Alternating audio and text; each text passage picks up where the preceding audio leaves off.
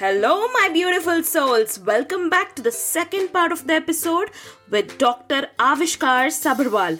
Whilst the previous part we focused on body positivity, health, obesity, in this part we are going to discuss about adapting a healthy lifestyle, healthy food, diets, and a healthy mindset. Have you ever wondered that the person next to you, be it a friend or a family member, can eat all they want and still stay slimmer or thin? Curious enough? Then let's dig right into this part of the episode to know what the doc has to say about it. Please note that the doctor's perspectives are not to be considered as medical advices. Well, this episode is in no way supporting or disregarding diet culture, weight loss, or obesity. This is just a mere try to get a medical perspective in the acceptance journey of yourselves and your body. And Doc, I wanted to ask you, this is the most, for me, the most itching and the provoking question is the other person, like my friends or my relatives who are, much slimmer, much fitter. Not fitter might be, okay, much slimmer, and they eat like anything. And if I eat this kind of a portion, I'm going to put on weight. So what is, I know a metabolism plays a role, and I have talked about this in one of my podcasts as well. So I want to know your medical opinion on this. I think everybody is individually different, and the way your body processes anything is going to be different. So that's why everybody has a different weight. Everybody has a different physique. A lot of times, when you may be more physically active than them in terms of going to the gym and exercising, but there are other components also at play that can cause this, and it's very individual. It's very hard to pinpoint one thing that will cause you to gain the weight and the others not to gain the weight, because it's still an emerging and evolving science. What we do know is that there are ways we can help you lose the weight, and so even if you've gained the weight. Now, the other thing is, a lot of times people will have these unrealistic expectations, and I say unrealistic because it's very hard to meet those expectations. Like somebody will want to get back to their pre-pregnancy weight or to their college weight or to their high school weight. And it becomes difficult because firstly, as you're aging, the body is going through certain transformations, number one. Number two, once you gain the weight, the body has gone through certain transformations. There are certain hormonal changes that occur in the body. When you lose the weight, there are certain transformations that occur, which will make it difficult for you to lose further weight. And each time you gain the weight back, so basically, if you're on a yo-yo dieting, it becomes much more difficult to lose that weight. So the body is trying to preserve the higher weight. It's always trying to do that. Okay. So when you try to lose the weight, the body goes into a sort of a crisis mode, and it'll try to do everything possible to prevent you from losing that weight. And that's why it's very difficult for people who are suffering from obesity to just simply change their lifestyle and kind of lose the weight, because body will do a lot of other things. For example, you'll become less active. You'll start craving food more. Even when you lose the weight, even if you eat the same amount of food that you ate earlier, you will not feel as satisfied. You will want to eat a little more. So you'll be craving more things. So these are things that are happening because your body is changing and because of the signaling in the body. It's nothing to do with you as a person, but as what is happening in your brain and so these are real things. These are real things. These have been studied, and we know that this occurs when you lose the weight. So it's a lot more complex than just saying you just eat less and move more, because that doesn't always work. When you're exercising, also you start exercising, then once you get used to that certain routine, now your treadmill or whatever cross train or whatever will say elliptical will tell you that you lost X amount of calories, right? But that changes every time you get onto it, because your muscles are getting used to that exercise. So you're going to lose less. The muscles become more efficient in conserving energy. Remember, the body is always trying to conserve energy rather than lose energy. So it's a very, very efficient system. Doc, when it comes to diets and exercises, so what do you think the ratio is? Because I always get 80% you be on diet and 20% is your workout. So is there any particular I would probably say it's much more. I would be much more than. Having said that, I don't want to undermine the importance of exercise, and it's not just exercise. Actually, it's physical activity overall. So it's not just about being active for a certain amount of time, say 1 hour, 30 minutes to 1 hour or whatever. It's about being physically active throughout the day. Now, if you just exercise for 30 minutes to 1 hour and then you're just sitting the rest of the day, that's not good either. Because there's data to suggest that's bad for you. There is data for that. So you have to be physically active throughout the day. That's important. So most of the energy that we burn is actually not in the exercise. It's what we call non-exercise activity thermogenesis, which is basically the rest of the physical activity that you do throughout the day. For example, just walking, climbing the stairs, walking to your office, going for a stroll, typing, fidgeting with your fingers. And those are the things that are actually most of the, they're much more in the activity part of the energy that we burn. I mean, I don't want to undermine the importance of that's true. physical activity and exercise. Yeah. It is very, very beneficial for you. There is, I would not say that it's not important. It's very, very crucial. Actually, for all of us, it's very crucial to be exercising. In addition to that, we need to be physically active. So it's not that it's not that you should not exercise or just walk around and this and that. I think everybody should exercise. That is very, very important for us. But if you talk purely in terms of weight loss, purely in terms of how it modulates obesity, you cannot outrun a bad diet. And so it purely in terms of obesity, in terms of weight loss, nutrition plays a very, very major role. Compared to exercise. Now, the other flip side is also, I'm sure a lot of people would have noticed this, that when you exercise, you start becoming more hungry, right? So, so there's the point. Immediately after the workout. So there's that's what's fascinating about the human body, right? It's going to always try and conserve the energy. One way or the other.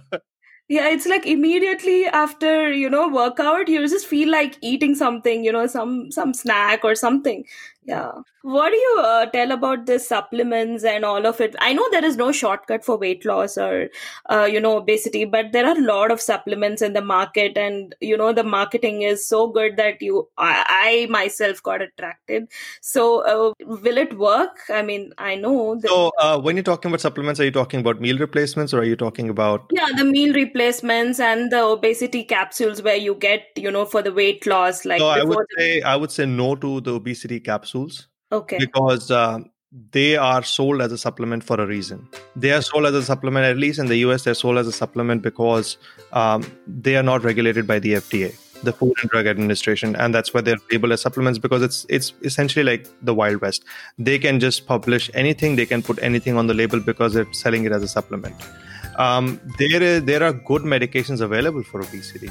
So I would say, rather than going for an obesity pill that you'll get over the counter, I would say go to your physician, because they can actually prescribe medications to you that can help you with this. And there's really, we have enough data to suggest that it is a disease, and so it should be treated like one. And there are a lot of therapeutics. Even when I talk about therapeutics, it's nutrition, exercise, your mental health, and medication and surgery. So all of these are therapeutics for obesity, and all of these, formulate a comprehensive plan for management of obesity. So instead of taking those weight loss pills that are available over the counter, they're not. I would not recommend them, because a lot of times they've also found certain harmful substances which have been banned in these weight loss pills, which are obviously going to be very detrimental to your health in the long run. They found stuff like laxatives. They found a lot of caffeine. They found this and that. So it's not regulated. So I would certainly tell everybody to shy away from these things. Having said that, the meal replacements, yes, there's enough data to support use of meal replacements in weight loss, and we routinely use that for patients, because what meal replacements do is they give you a structure of how you can in your meal plan. So, for example, a lot of times people are busy during their lunchtime and they don't have time to have a proper lunch meal. So what happens if they just open up a packet of a meal replacement and have that? We know exactly what's in the meal replacement. It's a very calculated concoction or a combination of all the macronutrients. So it gives them it takes the indecision out of it. It takes the fear out of it that whether the food will be available or not available to them. And it gives them a specific amount of the nutrients. And so meal replacements, there's data to support use of meal replacements in weight loss, and we do that. And Doc, what about the slimming centers? I know I'm going to get a backlash for this, but I don't know what slimming centers you're talking about. If you're talking about a physician-led weight loss program, no, it's the I body honestly don't know class. what they talk about, and I honestly don't know what they do there.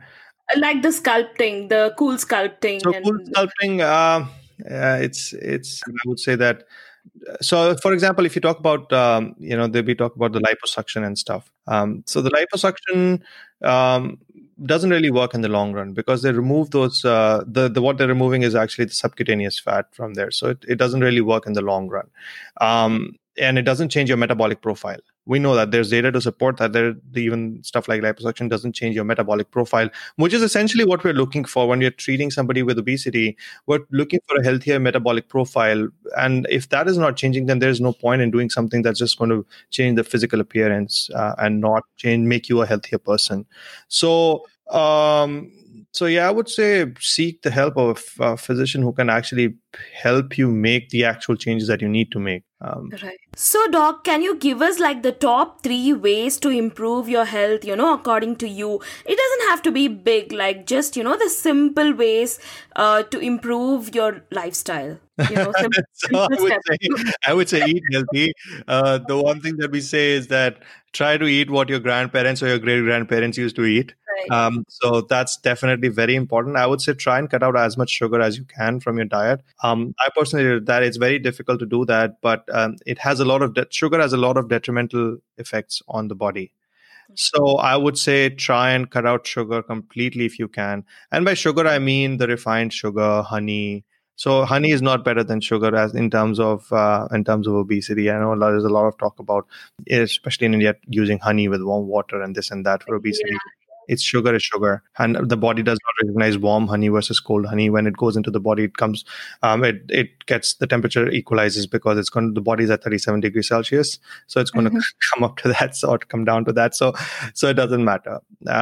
It's still going to recognize the When it sugar. comes to sugar, even fruits, right? Like So fruits are different. So apple. yeah, fruits are different because fruits have a casing of fiber on them. Now, fruits are different and fruit juices are different.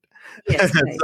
so, so fruits, I would say yes, absolutely. Fruit juices, I would say no, absolutely not. Because what ends up happening is fruits come in the casing of fiber. They have a lot of fiber attached to them.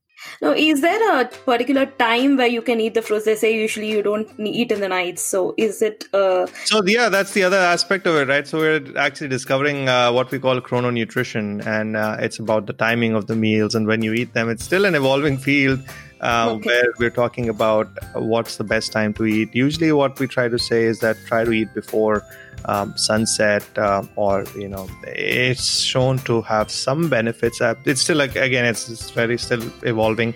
At least they found there's a research lab over here, and there's a researcher called Dr. Sachin Panda. He's done some phenomenal work in all of this, and he's worked primarily with rats, and he found that when they eat when they're supposed to be awake, they actually do not, even with the same calories, they tend to be leaner than the rats who ate when they're not supposed to be awake and they're just eating whenever. So even the same amount of calories. So there is some data to support that, but it's still in the works. Okay. And when you say sugar, even the rice? So I would say if you're eating rice, go for brown rice. And the reason why I say brown rice is because when we eat the rice, it's usually polished rice. And when you polish the rice, it's more processed than the brown rice. So the brown rice is when you just dehusk the rice. That's essentially brown rice. There's a covering coating on it, which is going to make it more difficult for the sugars in the rice to be available to you. At the end of the day, that's what it is all about. So the more fiber there is in your diet, the less available those carbohydrates will be to you. So, for example, if you're eating something made out of refined flour, it's going to be very bioavailable. The sugars, the carbohydrates are going to be very bioavailable to you. If you're eating whole wheat flour, that's a shade better. It's not absolutely the best because it's still flour. So when you basically think about it this way, when you're refining it and making it into powder form, the surface area of the molecules it increases, right? The surface area of the product increases, and so it's much more easy for the body to absorb all of those carbohydrates and everything from that surface area. So eating whole wheat is better than eating whole wheat flour, which is better than eating refined flour. So, so we're getting this unbleached flour now. So might be something is. Well, unbleached is different. Unbleached and bleached doesn't matter. It's in terms of obesity, but it's the fact that it's been broken down. The fact that it's been so fine, it's such a fine powder, and nowadays, the mills, they're so they're able to break it down into such a fine powder that it becomes very easily bioavailable to you to absorb those sugars. So it's really eating something that's going to be inefficient for the body to absorb is what we need to aim for. Yeah, and one more thing which I see the fad is, a lot of organic items are like organic flour, and I see so many things, and the prices are, very much higher than the normal. So do you think it makes a difference? In terms of obesity, no. Body doesn't recognize organic versus not the organic part. In terms of obesity, it probably doesn't, because you're going to be washing, cleaning whatever the products before using them. So I don't think in terms of that it makes a difference. Having said that, the jury on organic is still out there. If you can afford organic, by all means go for it. If you cannot afford it, I would say don't fret over it. So that's where I stand on organic. But yeah. What about for the overall health? Like, does it help? I think for overall health, if you're going to go for organic refined flour, I would rather go for the regular whole wheat rather than going for organic whole flour, organic refined flour, because that's what's important here. Rather than going for, if you're not able to afford organic vegetables, and you're going to be, you're basically going to forego that for something that says quote unquote organic just because it says organic, and forego those other whole foods that you need to incorporate in your diet. I'm strongly against that. Okay. Look, at the end of the day, you're going to be washing these products. The data on organic is not very, very clear. Right. So I would say that really don't fret on it that much. If you can afford it, by all means, go for it. I have nothing against either industry. but if you're not able to afford it, try to eat a healthier diet. And, just by the fact that something is organic doesn't mean that it's healthier. There are things that will say organic honey or organic sugar. That's not healthier than any healthier than the regular sugar. It's just as bad, right? So just because it says organic doesn't make it better than your regular sugar. So what is the best replacement, would you say, for sugar? Like, you have stevia. Is that good, or? So there is data for artificial sweeteners suggesting that they do help with weight loss. So any artificial sweeteners are okay for weight loss in terms of replacing the sugar. Again, depends on what you like. Some have a bitter aftertaste, like stevia sometimes does give you that. There's monk fruit extract that people can use. There's so many others. So it really depends on what gels with you, what you want to do. And usually what I try to do is I try to recommend just gradually going away from the refined sugars, added sugars in the products, and just going towards natural products like fruits, natural vegetables. And after a while, what will end up happening is your palate will kind of get used to that lower levels of sugar, and you'll just stop needing anything with sugar in it anyway. So it happens. Yeah. Few days, few of the days where you feel that craving, no, I need sugar. So, USDA gave a very interesting mentions this year. Last year they came out with guidelines, and they mentioned something very interesting. And I really like this rule that they mentioned. They say 85-15 rule. So 85% of the times you should eat healthy, and 15% of the times you can splurge. I think that's a good place to start, because obviously everybody is going to have cravings, and the goal is obviously to not have all those cravings over time. The goal is to get to a healthier diet eventually. But I think that's a good place to start. But I don't think that should be the end. The end should be 100-0, wherein 100 is 100% of the food that you're eating is completely healthy. That should be the goal. But you can start with 85-15, where you can splurge 15% of the times, and 85% of the times eat healthy. Now, having said that, once you stop consuming sugar, there will be it'll be difficult initially. So eventually, you will probably be able to reach a point where you don't crave the sugar anymore, because sugar itself is an addictive substance. We know that from studies in mice, which basically show that it's almost as addictive, if not more, compared to cocaine. So it is fairly addictive, and it does act on your addictive pathway. So that's why trying to get away from sugar is very important. Anyways, thank you so much, Doc, and it was truly amazing. I think I asked more of my personal questions.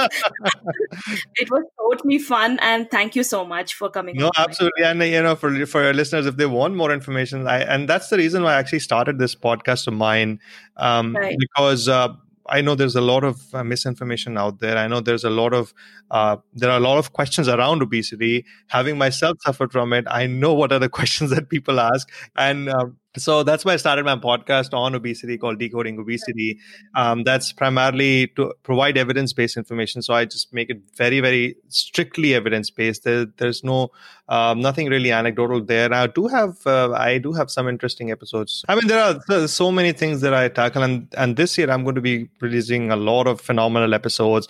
I'm actually doing one on Ayurveda, so it's very fascinating. So I'm very, very passionate about this field, and that's why I started this podcast, where I just try to give as much evidence-based information so that people have a clear idea of what they're getting into, right? And it's very important for us to know what this disease is before we can start tackling it, even at home. Yeah, it's confusing at so many levels, but a person who can guide is very important. So what I try to do is I try to give. I don't give medical advice, of course, on my podcast. Yeah, any of what I've mentioned here is also not medical advice. What I do try to do, and what I hope people get from this episode and from my podcast, is basically talking points that they can take to their physicians and talk to them about. Will this work for me? Is this the right thing for me? What do you think? And do some research on that and see if some of those things can work for them, right? And I didn't have anybody to, actually guide me through. I went to my physician. He said, no, in 1 year, you have to cut down like 20 kgs. That's what he said. So I was like, okay. No, well, again, even that, a lot of times people say that, a lot of times physicians will say that you have to lose X amount of weight in X amount of time. And that doesn't work, because everybody is very different. That's the thing. You cannot put a number on something and say that you have to lose this many pounds by this time, because some people will lose it fast, some people will lose it slow, and we know that there's data to support that. So everybody's journey is very different, and that's why I do this. That's why I want to kind of bring all of this information to people so that they have the power to kind of understand what this disease is. And so that's why I started my podcast called Decoding Obesity, because I'm trying to decode this obesity for everybody. Fantastic. Thank you so much, Dr. Avishkar. No, thank you so much for having me, Ashwini. Thank you so very much, guys, for tuning till the end of the episode. It really means the world to me that you invested few minutes out of your precious 24 hours into my episode. I would be even more grateful to you guys if you can go to my episode and please subscribe and leave a review out there. You can share the screenshot of your reviews or any kind of key takeaways of the episode. Please make sure that you tag me over Instagram or Facebook. Let's see how this episode can bring value to so many of your friends and others. I will give a shout out to you as well. Alright, that's it for now. I will look forward to have you in my next episode of Musified with Ashi. Let's rock and roll. Take care and ciao.